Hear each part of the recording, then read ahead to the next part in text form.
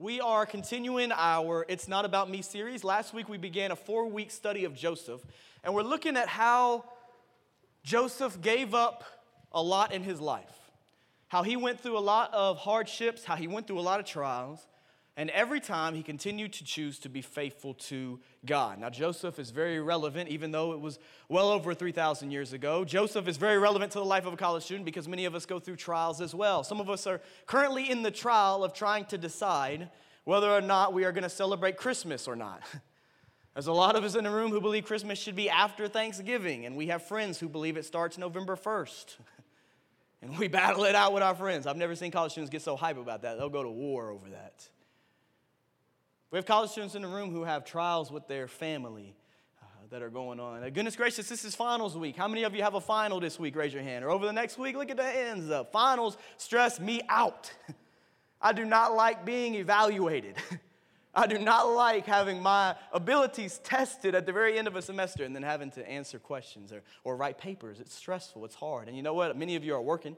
Many of you have jobs. Many of you have friends that want to hang out with you, and they want to spend time with you, and you're juggling all these things. You got school, you have work, you have family, you have friends, and sometimes something slips through the cracks.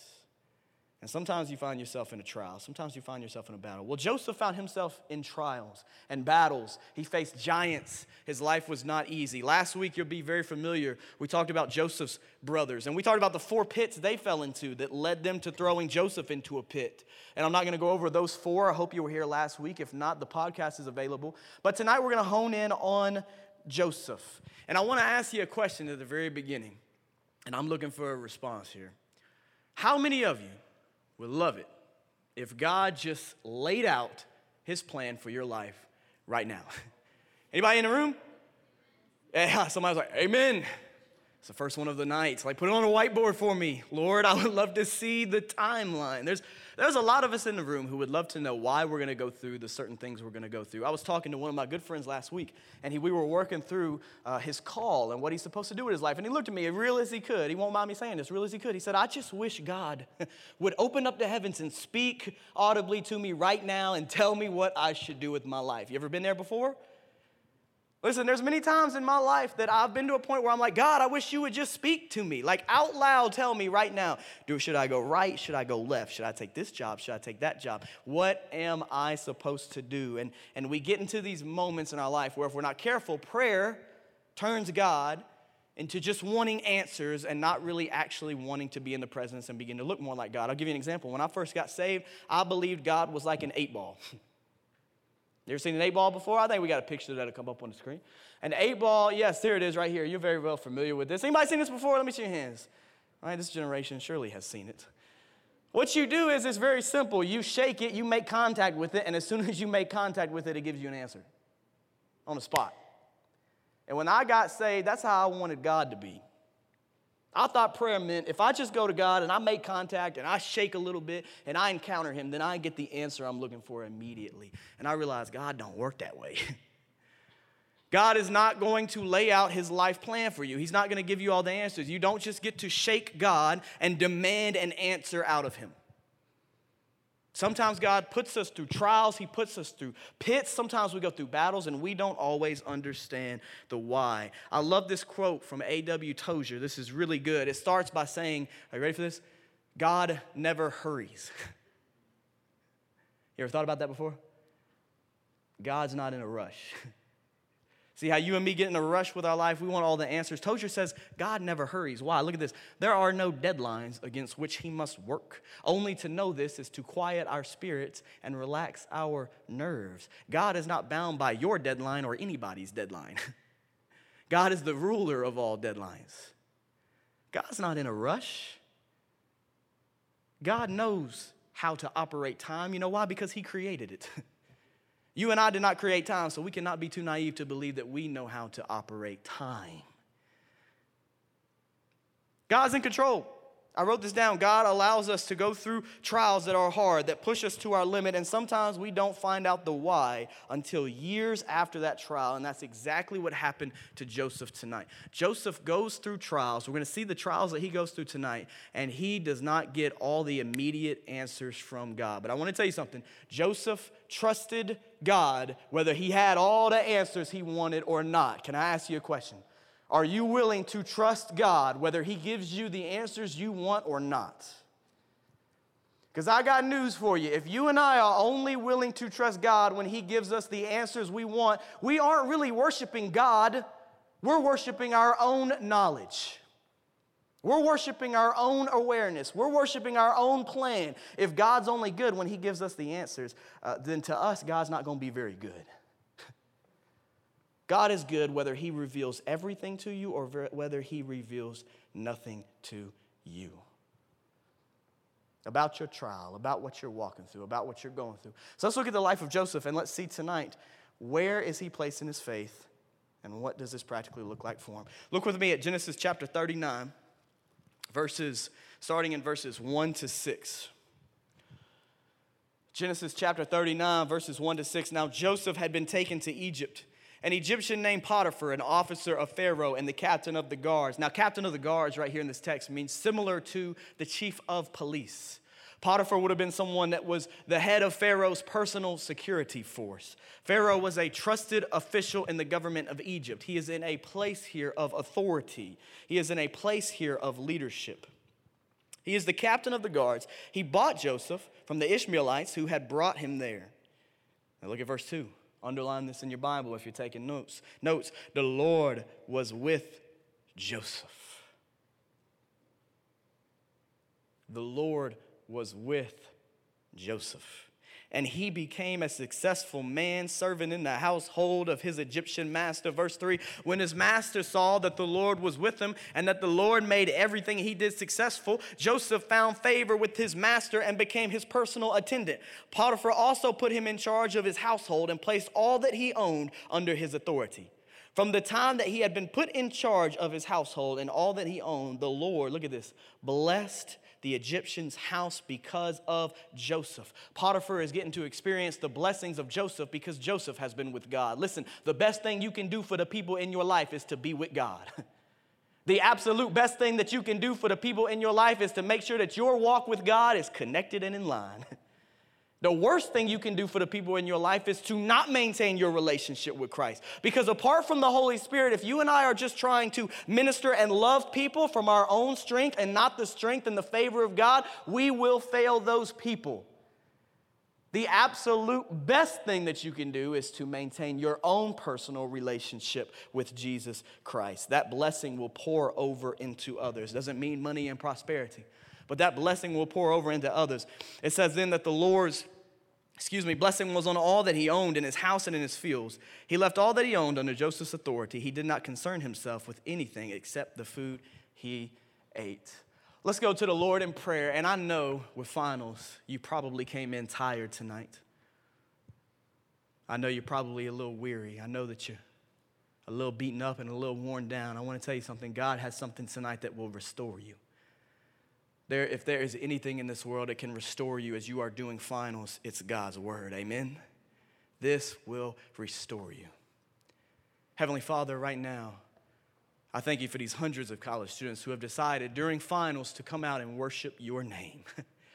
Father, you are a good God, and you are good, and you have done far too much for us. If you don't do anything else for us after tonight, you've already done too much for us. So, Lord, we thank you for Jesus.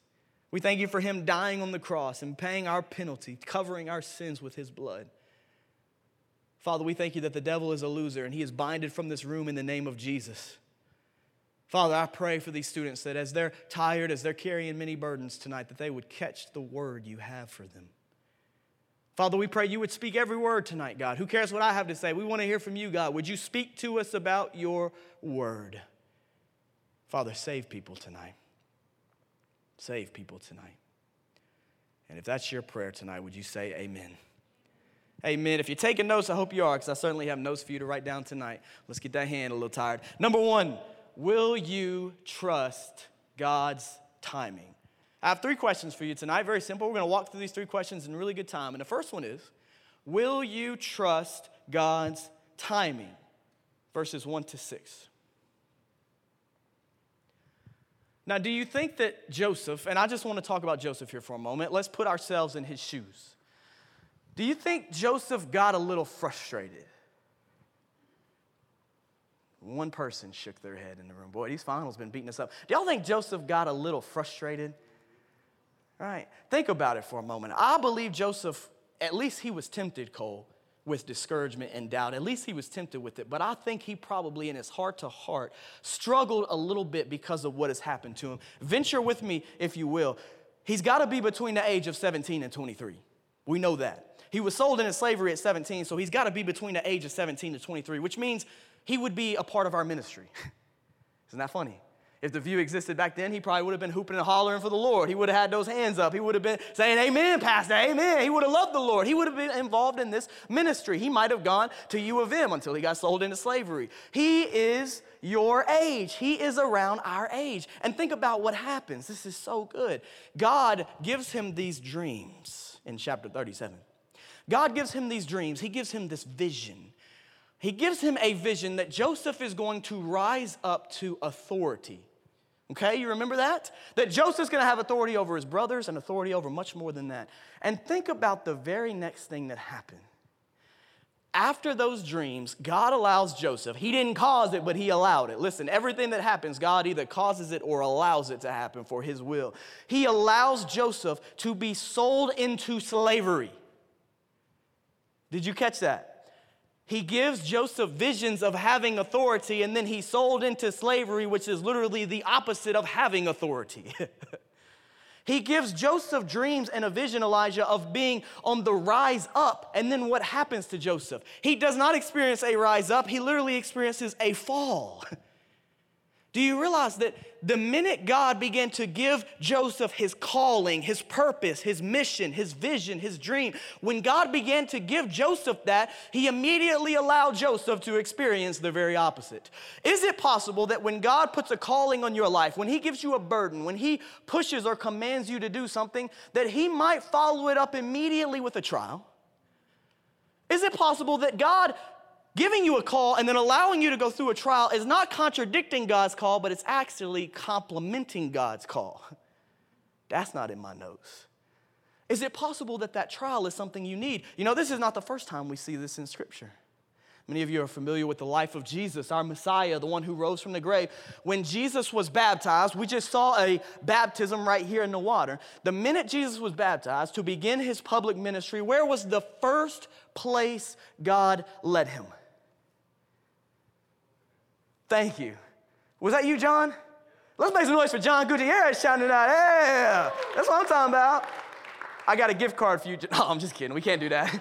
Everybody be shouting out, Luke 4. Where's this gift card to? Like Chili's. Oh, I'm good. Yes, John, amen. The wilderness.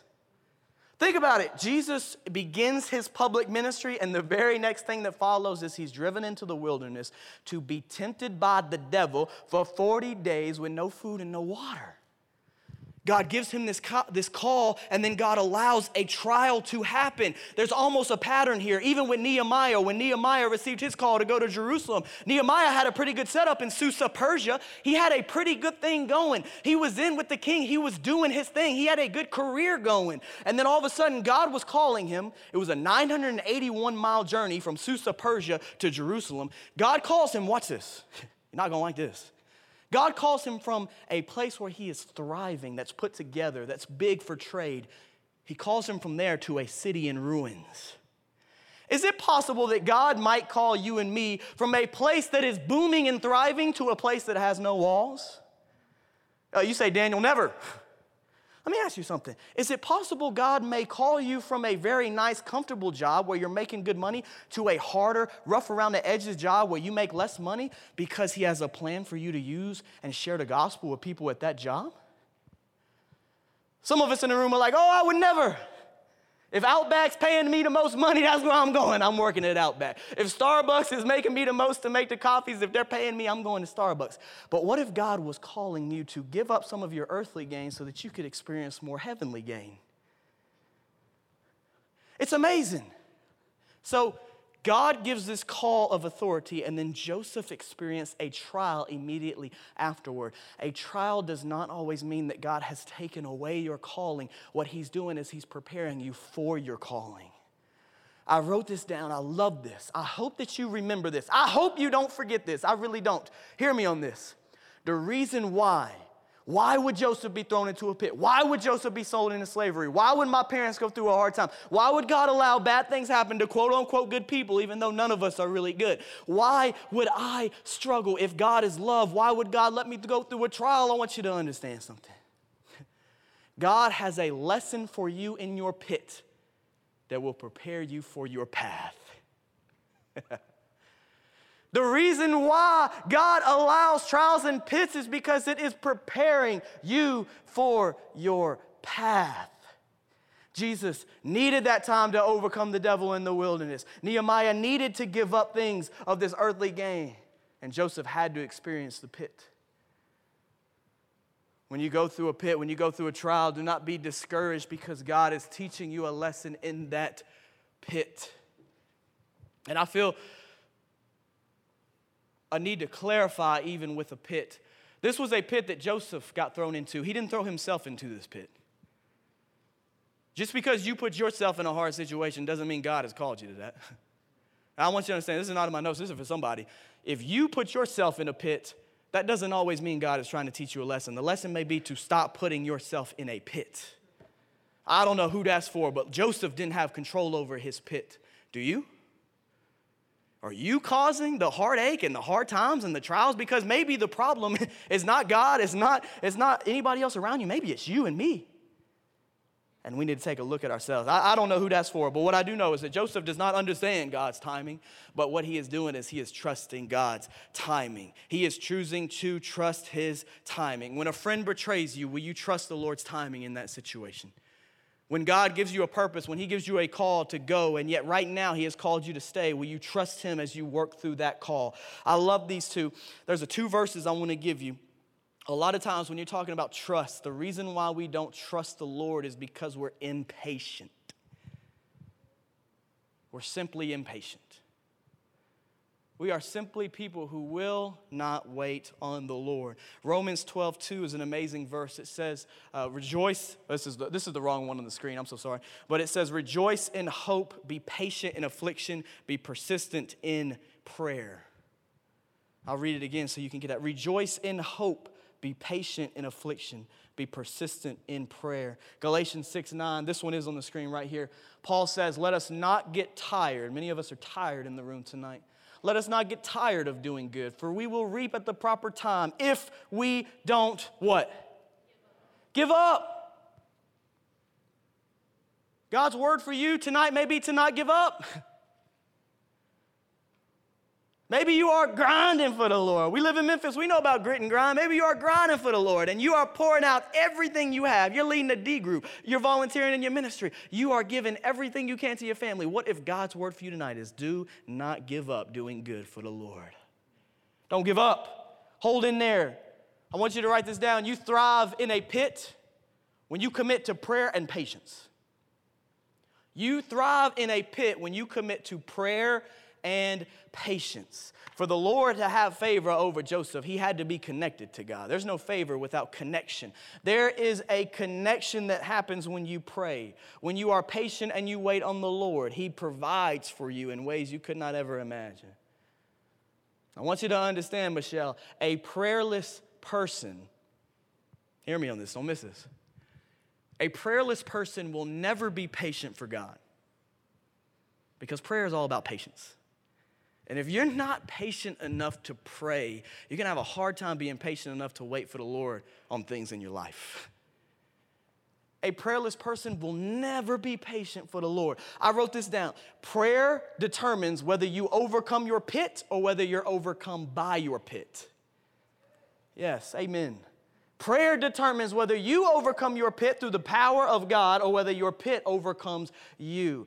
Are you willing to pray? Our pastor preaches all about prayer. I've never seen a man pray the way he does. It has motivated me. It has inspired me to have prayer cards. Have you ever tried prayer cards before? Have you ever tried writing people's names down on a prayer card and carrying it with you and praying over those names?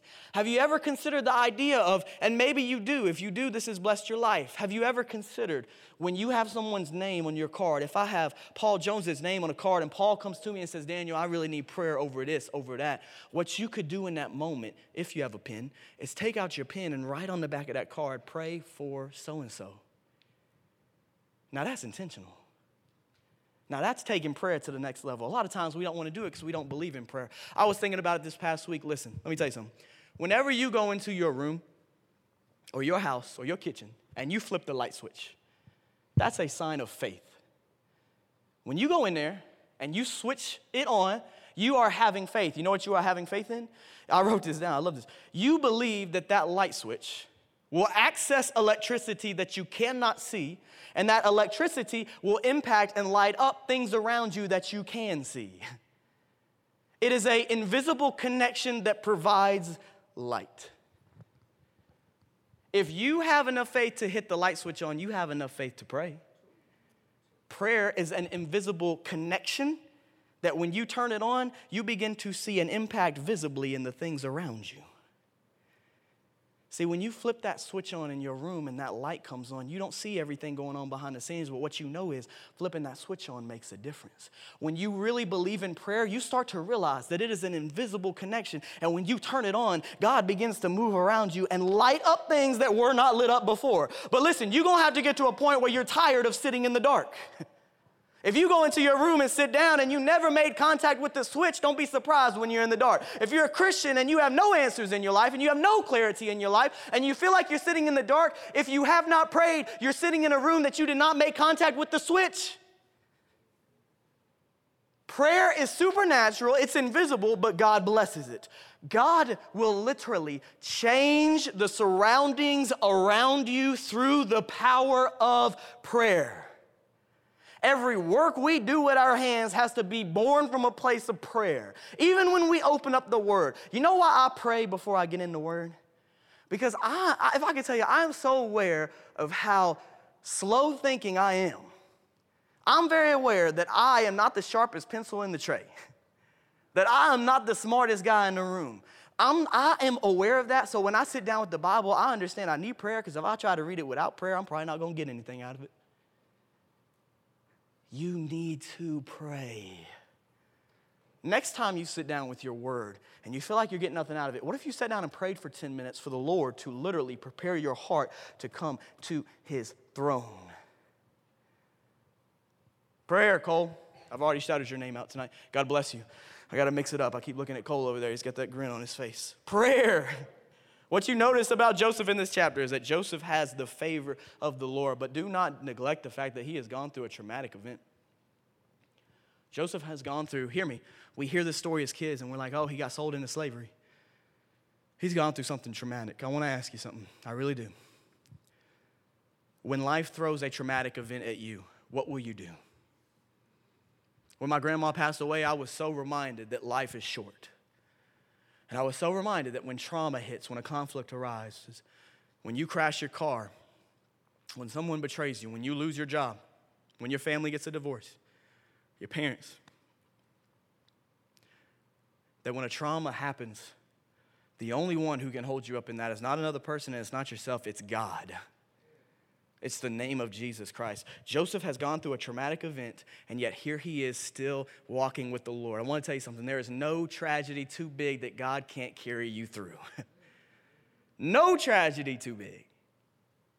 No tragedy too big for God. God's bigger than any tragedy, so the tragedy bows to God. Do you? Do I?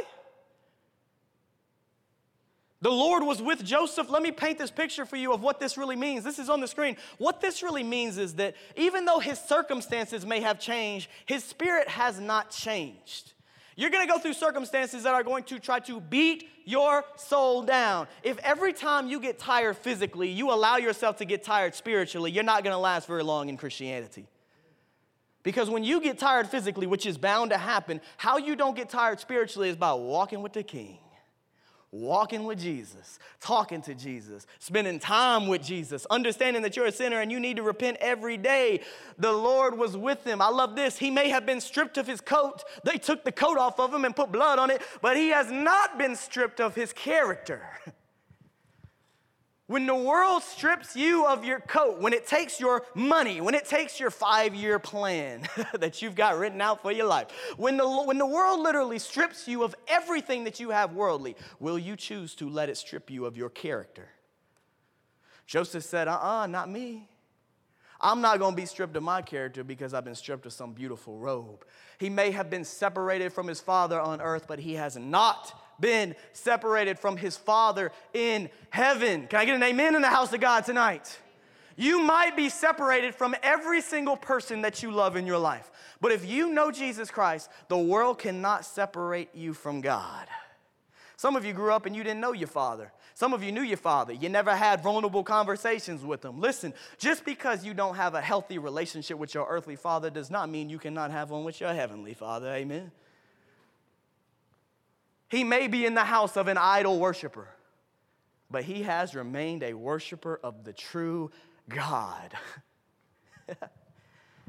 When everyone around you is worshiping social media, when everyone around you is worshiping alcohol, when everyone around you is worshiping sex before marriage, when everyone around you is worshiping marijuana, when everyone around you is worshiping themselves as a Christian and being religious and looking well put together, when everyone around you chooses to worship this world, and it's bound to happen if we just keep living, when everyone chooses to worship this world, what will you and I choose to worship? Will we stay faithful to the true God, the true King? Man, there's somebody in this house tonight that is being freed of sin and lack of trust. I don't know who it is, but there's somebody in here that for the first time tonight is saying, I am going to trust God. I'm not going to trust myself. I'm not going to trust this world. I will place my trust in God. I had a conversation with a woman today at University of Memphis when we go and do campus ministry. I'm not going to say a name in case she's here tonight, but I had a conversation with her, and I was just talking to her about the gospel a little bit, and she told me, she said, man, I was hurt by the church, and it made me not want to go back.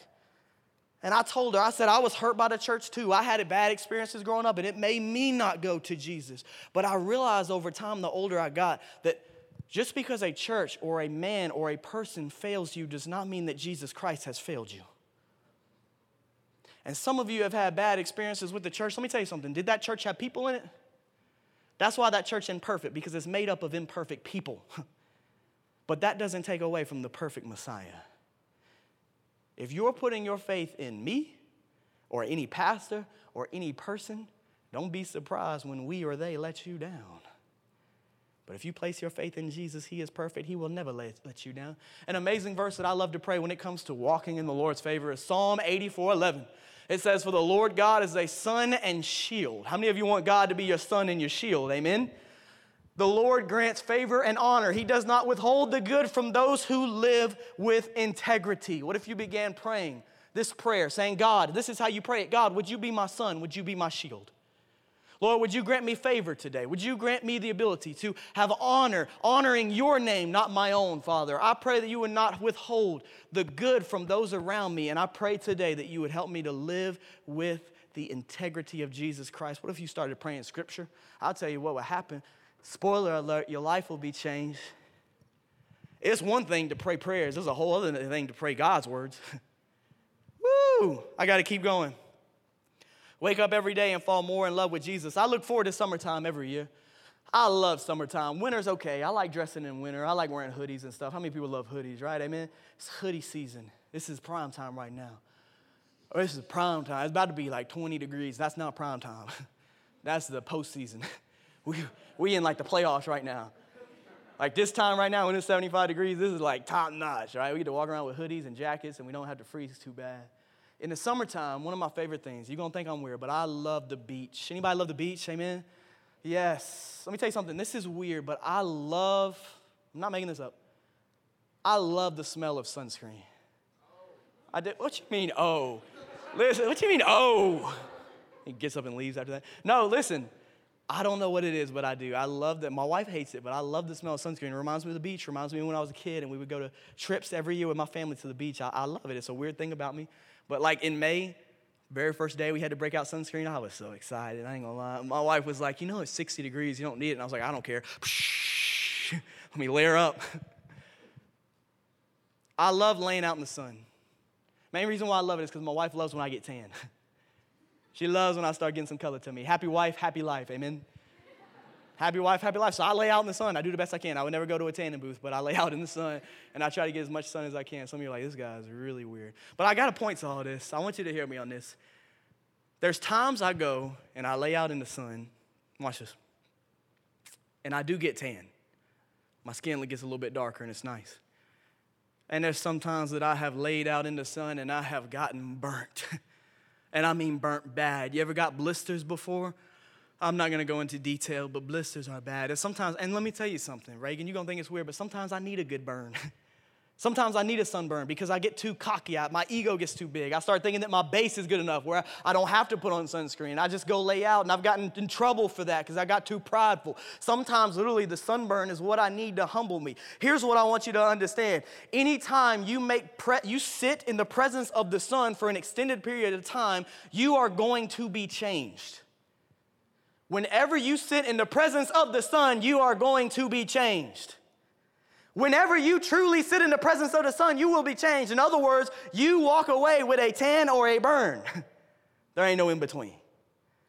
And I want you to understand something. When you sit in the presence of the Son of God, when you sit in the presence of the Lord, you will be changed too. Either you walk away with a tan or you walk away with a burn. You know what that means? When you sit in the presence of the God, either you walk away encouraged or you walk away convicted. And let me tell you something, every day you need both. Sometimes you get in God's word and you walk away feeling tan. You walk away feeling encouraged, equipped, like I can do this. I've got this. God is with me today. But there's other times you sit in the word and sometimes you felt like you just got a sunburn. You ever been there before? There's times I've gotten in the word and God has smacked me around a little bit. Beat me up a little bit, convicted me a little bit, called me out of my sin. It felt like a sunburn because it was hot, it was heated. I didn't like it. But you know what? I needed it. Because that conviction, that burn was pushing me more towards Jesus. Let me tell you something. When you get in God's word, whether you get tan, whether you get a burn, whether you get encouraged or whether you get convicted, you need both every single day. Every single day. Can I give you one more application? You put on sunscreen to prepare to be in the presence of the sun. Can I ask you something? Do you do anything to prepare yourself to be in the presence of the Son of God? Do you do anything to prepare yourself for your quiet time? Do you do anything with your life to prepare yourself to stand before the Father when you die? Have you come to that place of brokenness where you have chosen to repent of your sins? In other words, you don't just confess them, you give them. You repent. You're going this way. I've repented of these sins. I turn. I do a 180. I start walking towards Jesus. I have repented of these sins. I lay these sins aside. I am fixing my eyes on Jesus. I am made new in Christ Jesus, and I get to walk in the newness of life, and you are prepared to stand before the Father. Listen, if you go out in the sun with no sunscreen, you're in trouble. If you stand before the Father with no Jesus, you're in trouble. But when you stand before the Father, when you and I stand there and we have Jesus Christ, our attorney, our lifeguard, our Savior standing beside us saying, yes, I know him. His or her name is written in the Lamb's book of life and they are welcome into my kingdom of heaven. When you stand there and you hear those words, you will be so grateful that you prepared to stand in the presence of the Father. You want motivation to share the gospel? Here it is. There's people walking around who do not have their name written in the Lamb's book of life. They are not prepared to stand in the presence of God because they have not repented of their sins and believed in Jesus. If that's you, you need to repent and give your life to Jesus tonight. If you know somebody like that, and chances are if you have breath in your lungs, you know a lost person, have you told them the gospel? Have you told them that there is a lawyer who is willing to come to their side and vouch for them in front of the Father so that they can experience eternal life with God? Have you told them that news? If not, what are we doing? What are we doing? I got to keep moving. The last thing I want you to understand at this point, and then we're moving on, is with every trial that God brings, there's a temptation that Satan brings. And this is one of the most true beliefs I've ever seen. The college pastor 2 times before me taught me this, back in 2016, that with every trial God brings, Satan brings a temptation. When Joseph was thrown into the pit and sold into slavery, you better believe he was tempted to turn from God. When Jesus was in the trial in wilderness and he was fasting, Satan was right there ready to meet him. Listen, when God brings you a trial, Satan's right there with the temptation. And I wish I had more time to talk about that. But don't choose the temptation. Look with me at verse 7. Moving on through this text. Verse 7, starting at the end of verse 6, actually. Now Joseph was well built and handsome.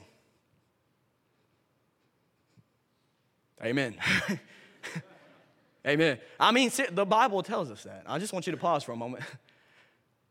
Don't you wish somebody wrote that about you? I wish somebody wrote that about me. He was well built and handsome. He's a little awkward. Joseph literally described as well built and handsome. I want you to understand, Joseph had it going on in more than one way or another. He was well built and handsome. I mean, this guy had to look good. He was probably a little dark. He's tan, tall, slim. He's got it going on. I mean, he looks good. And there's a point to us telling us this. In verse 7, after some time, his master's wife looked longingly at Joseph, and she said to him, "Sleep with me." Potiphar's wife ain't playing no games. Sleep with me. And we believe there was much more that went into just that statement. But look at verse 8. This is amazing. But he refused. "Look," he said to his master's wife. "Look, with me here, my master does not concern himself with anything in this house, and he has put all that he owns under my authority. No one in this house is greater than I am. He has withheld nothing from me except for you, because you are his wife. So how could I do this immense evil, and how could I sin against God?" If you got a pen, underline that in your Bible, please. That's one of the greatest verses in Genesis, right there. How could I do this immense evil, and how could I sin against God? Next time the devil tempts you with something, you've got to remember it's sin against God. Verse 10, although she spoke to Joseph day after day, he refused to go to bed with her. She didn't quit. And oftentimes, temptation ain't going to quit. Temptation going to keep knocking on that door, trying to get in. Day after day, she would not quit. Right there. Number 2, the second question I want to ask you is, will you trust God when tempted? Will you trust God when tempted? Everything we're talking about tonight has to do with trust. Will you trust God when tempted? Now, you have to understand that at this time in Egyptian culture, Egyptian women were very loose in their morals.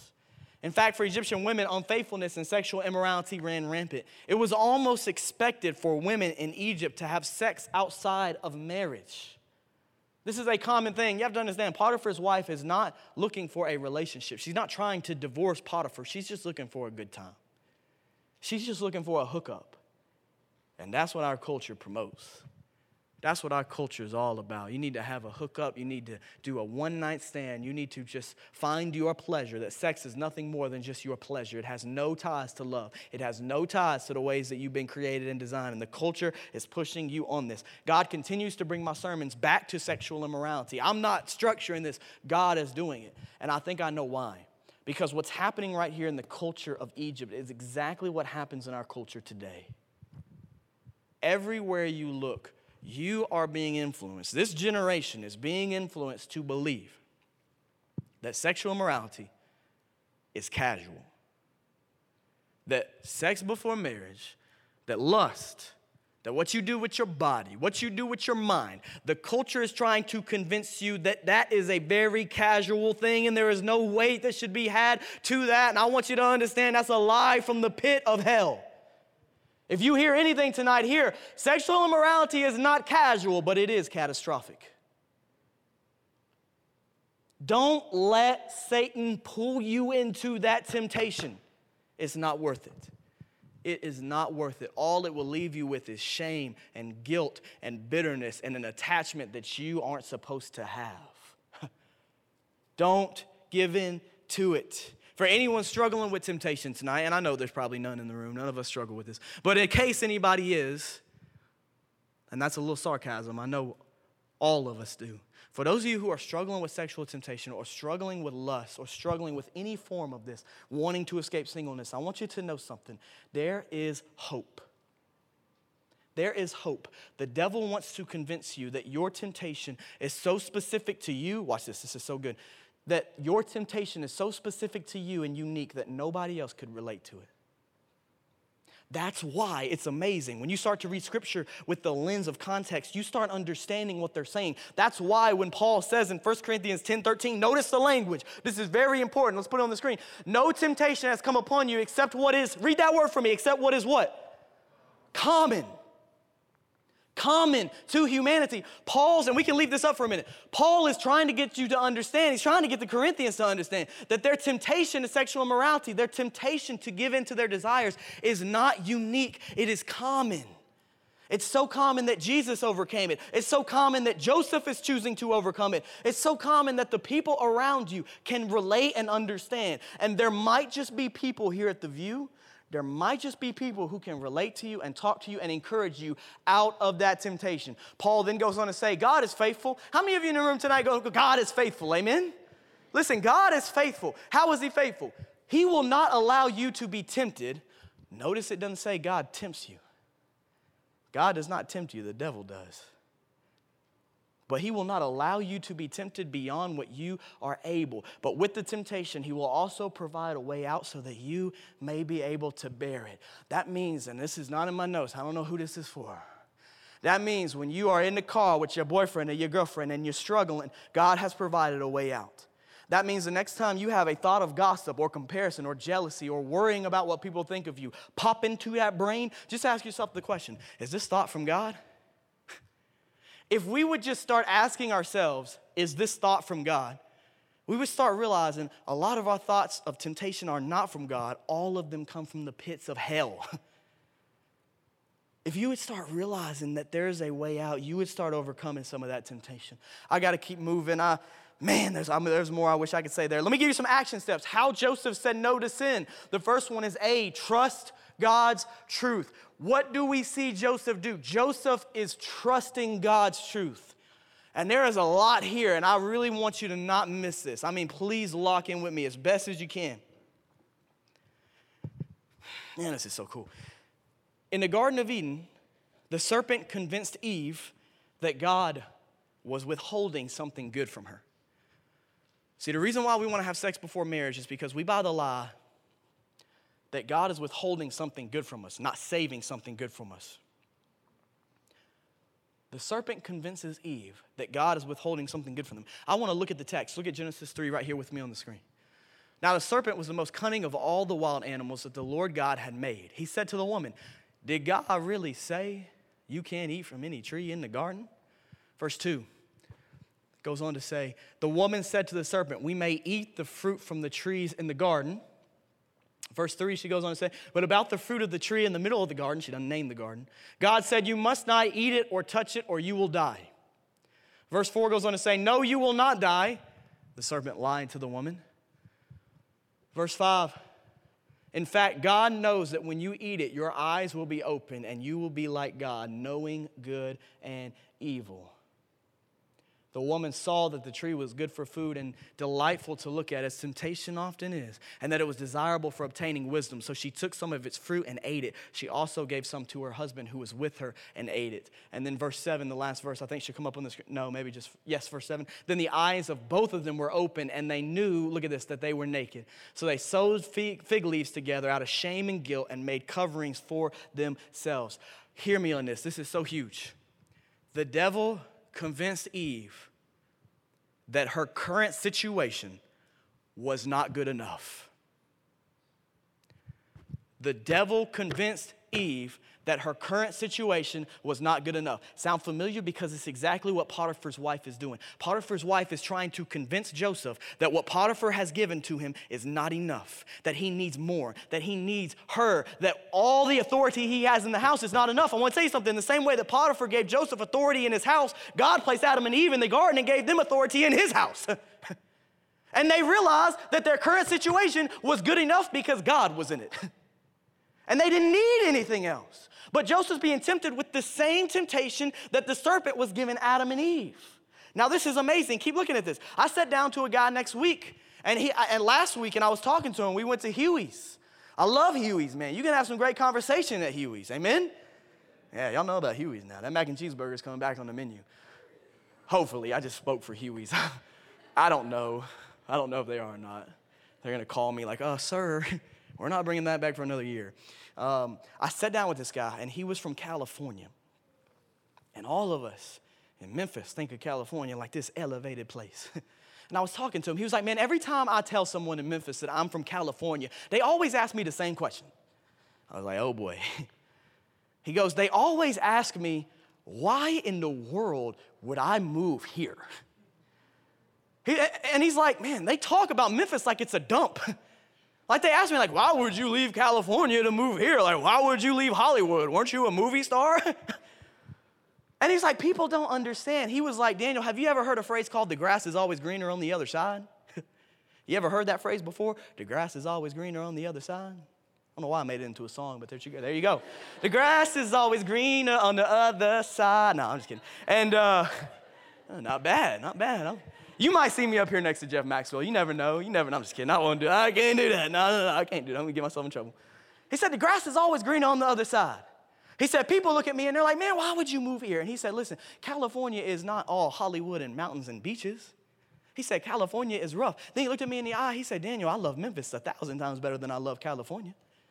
He said, I never understand why people in Memphis want to run out to California like the grass is greener. Then he looked at me. He said, I guess people will always want that which they don't have. He said, he was preaching truth to me over cheese tots. He was like, man, people will always think that their current situation is not good enough. And that was before I even studied this text, and I started realizing how good that applies. We always want what we don't have. We always think our current situation isn't good enough and we need more. That's what caused the fall of humanity in Genesis chapter 3. It was pride and wanting more which didn't belong to them. Do you think it's a big deal? You tell me. No matter what season of life you get to, no matter if you're married or if you're single, no matter what you obtain, whether it's money, finances, no matter when you have kids, no matter when you get that job, when you get that career, when you make it, when you got that blue check by your Instagram, when you get famous, there is no place or no thing you can obtain that will fulfill you the way Jesus Christ will fulfill you. The grass is not greener on the other side. And Joseph realizes God's truth in this situation. He begins telling Potiphar's wife, literally, look at the text. He says, I've been given everything I need. I've been given much more than I could even deserve. If only Adam and Eve had that attitude. He said, I don't need to give in to you because he hasn't given me over to you, and I will follow my master. What if you and me had that attitude with God? What if when temptation came to us, we said, I don't need you because I'm going to listen to my master. I'm going to listen to my Lord. I'm going to listen to the Father, and I'm not giving in to this temptation. Joseph is very aware that his current situation is all he needs. He is trusting God's truth. He is clinging to the truth, and he is not buying a lie. Some of you have spent your whole life buying lies from the devil. Let me tell you something. God will give you a refund. God will give you a refund on those lies you built, and what he gives you a refund for, he pays you back with truth. He pays you back with truth. I got to move on. B, view God accurately. I'm out of breath. Sheesh, I'm sorry. I'm like trying to catch my breath up here, breathing hard. This hoodie's a little hot. View God accurately. The other truth here is what Joseph says, and it's located in verse 9 at the very end. He says, how could I do this immense evil? How could I commit this sin against God? I want to tell you something. Joseph has an accurate view of God. Joseph realizes that sin is not just something for pleasure. It's not just bad, but it's literally a personal offense against the nature and character of God. Joseph realizes that sin is not just a fun time. It is literally sin against his Father. And the reason why is because he views God as 100% holy. And just as God is holy, God has called us to pursue after holiness. Because of that, God is and always will be better than any temptation. God is and will be always better than any temptation. I want to ask you something. How do you view God? Do you view God the way Joseph does? That sin is an offense against his character and his nature. How do you view God? Is he Santa Claus? Is he the big man upstairs? Is God just somebody that you run to when you get into trouble? Have you ever considered your view of God? Have you ever thought about it? I believe it's Tozer who says, you can correct me if I'm wrong, I'm not claiming to know this. I believe it's Tozer who says, how you view God is the most important thing about you. I think that's Tozer. How do you view God? I wrote some of these down. For a lot of Christians who have been doing it for a minute, God is their best friend, but he's not really their Lord. In other words, they include God on celebrations and prayer requests, but God doesn't really have a seat at the table when it comes to decision making. In other words, and I promise you, this hit me in the mouth. This may hit you in the mouth. There's a lot of Christians who live this way. God is all over their journal, but he's not the Lord of their calendar. Yeah. I was convicted. God is the Lord of their journal, but he's not the Lord of their calendar. Meaning we do all this writing about God, we talk to God, but we don't allow God to have the ultimate say in how we live. We cannot be theoretical Christians who talk about Christianity, who study stuff like Joseph, but never apply it and live it out. How do you view God? A casual view of God will lead to a casual view of sin. God bless you. Sounded like she was far back in the room. I said she, could have been a guy, I don't know. A casual view of God will lead to a casual view of sin. And then the last one, I'm going to give you this last sub point right here. C is run. That's it. I don't have anything else that follows that. Run. Literally, what does Joseph do? I love this in verse 12. She grabbed him by his garment and said, sleep with me. But leaving his garment in her hand, he escaped and ran outside. Joseph looked at her and said, I don't need you. I don't want you. God hasn't given me to you. Potiphar hasn't given you to me. I'm going to run. When temptation comes up, you don't talk with it. You don't reason with it. You don't go back and forth with the devil. You run. You run. Some of us, what we do is when temptation arises, we set up a tent and we start camping with it. Run. Look with me at verses 13 to 23 as we land the plane. Verse 13, when she saw that he had left his garment behind and had run outside, she called her household servants. Look, she said to them, my husband brought a Hebrew man to make fools of us. She's making division here. He came to me so he could sleep with me, and I screamed as loud as I could. When he heard me screaming for help, he left his garment beside me and ran outside. Just a straight up lie. Just a straight up lie on Joseph's name. Some people will lie on your name. But make sure you're surrounded by people who are honest, who love and fear God. Verse 16, she put Joseph's garment beside her until her master came home. She staged this whole thing. Once again, just think about it. It's very interesting. Joseph's article of clothing is getting him in trouble. His robe was used by his brothers to cause deceit. Now his garment is being used by Potiphar's wife to cause deceit. There's a connection there. Skip down with me to verse 19. When his master heard the story his wife told him, these are the things your slave did to me. He was furious and had him thrown into prison where the king's prisoners were confined. So Joseph was there in prison. Many people believe that Potiphar didn't really believe that Joseph was guilty of this because he should have been killed. But instead he's thrown into prison. Verse 21, and this is amazing. But the Lord was with Joseph. Say that with me. You ready? But the Lord was with Joseph and extended kindness to him. He granted him favor with the prison warden. God, don't quit. The warden put all the prisoners who were in the prison under Joseph's authority, and he was responsible for everything that was done there. Literally, verse 23 says, this is amazing. The warden did not bother with anything under Joseph's authority because the Lord was with him, and the Lord made everything he did successful. Isn't that amazing? Whether he's in a pit, a palace, or prison, God is being faithful to him and showing him favor. The last question I want to ask you is this. Will you trust God's plan? Number 3 is, the last one I want to show you is, will you trust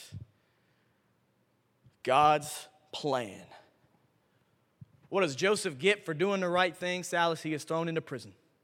Joseph says yes to God. He says no to temptation, and he gets thrown into prison. Would you be a little mad? Yeah, people are like, yeah, I'd be a little mad. I already know myself. If I said yes to God and then I got thrown into prison for it, I'd be a little mad. I'd be a little frustrated. But what has happened to Joseph? He gets thrown into prison and the Lord is still with him. The Lord is still faithful. It's almost as if that joy and faithfulness is not based on circumstances. It's based on character. It's based on Christ. I'd be a little heated. And what does Joseph do? He continues to serve. But this teaches us about the world. And I hope that you walk away with this. This teaches us about the world.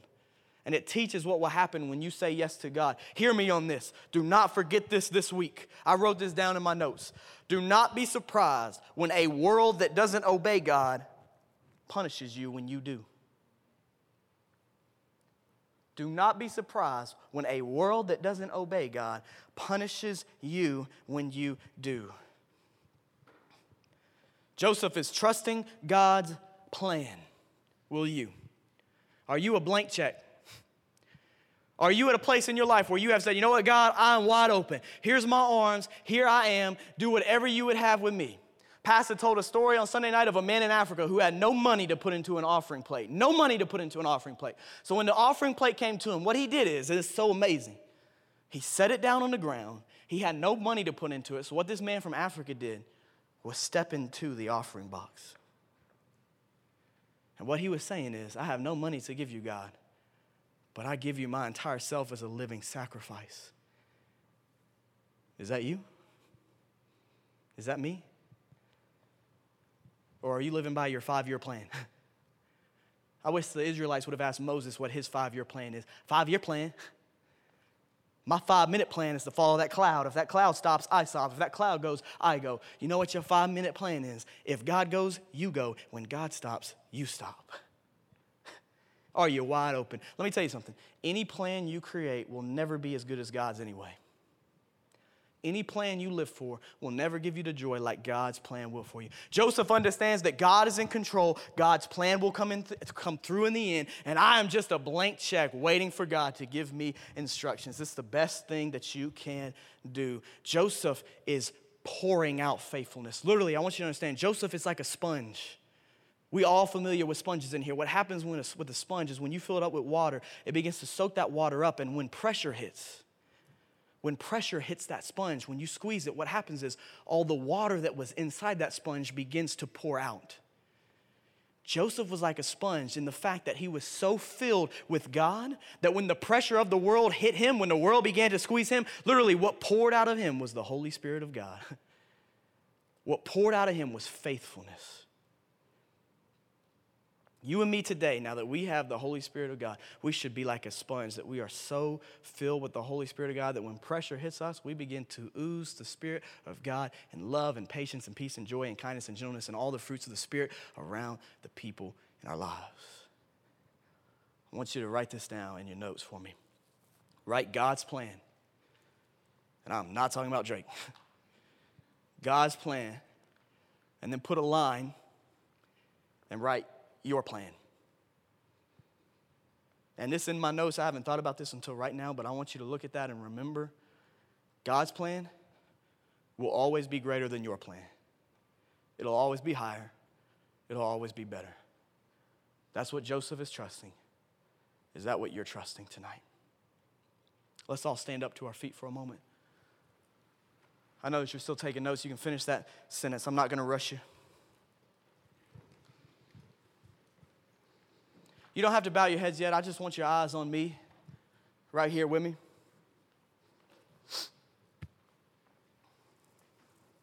Some of you are slow getting up. We got some old folks in here. Some of you are like, ugh. Here's some knees cracking. When I was a kid, I was deathly afraid of tornado sirens. I was afraid of tornado sirens. The band's going to come back out. They're going to start to play.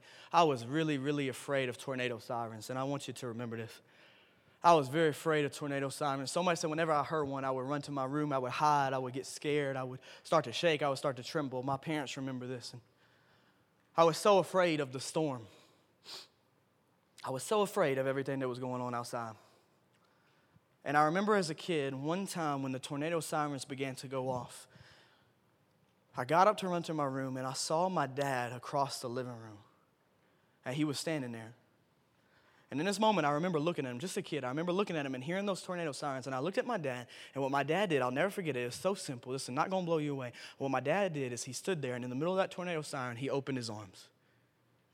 He opened his arms as wide as he could. And in this moment, I had a choice. In this storm, during these tornado sirens, I had a choice to either run and hide in fear and be scared, or I could run straight into my Father's arms. And for the first time, when the tornado sirens were going off, I sprinted to my dad. I ran to my dad's arm. I remember running up and grabbing him. I still remember the way his jackets used to smell. You know how your parents have a smell? He just had I remember that smell of comfort. I remember grabbing my dad and holding him. I remember him putting his arms around me. And I want you to understand that I realized for the first time as a kid that when I ran to my dad's arms in the middle of the storm, it didn't stop the storm. It didn't take away the storm. The sirens were still going. But the minute I got to his arms, being there with my dad, my father, took away every single fear I had. Because in that moment, I realized that as bad as the storm is, if I'm in my Father's arms, I have nothing to worry about. I have nothing to fear. My dad has a plan. My dad is going to protect me. And I want you to understand something. Joseph realizes it very quickly. When Joseph was in a pit, when Joseph was in a storm, if Joseph heard the tornado sirens, when you're in your life and the sirens start going off and you see the battle and the weather's getting crazy and you're getting beat up and you feel like you're losing and you feel like there's no hope and you feel like there's nothing that you can do, I want you to understand that God the Father is standing there looking at you with his arms wide open. That Jesus Christ is right there with his arms wide open. And when you run to your Father, when you run to prayer, when you run to the Word in the middle of that storm, it doesn't necessarily take away the storm, but God has the power to take away every single one of your fears and worries in the middle of your storm. I start realizing, you know what, this storm's scary. This battle's scary. But my God is bigger than this storm. Joseph realized, my God is bigger than my brother selling me into slavery. My God is bigger than prison. My God is bigger than me getting lied on. My God is big enough, and I will stay faithful to him. I won't sin against him because he is worth it. And I run to my Father's arms. Have you ever done that before?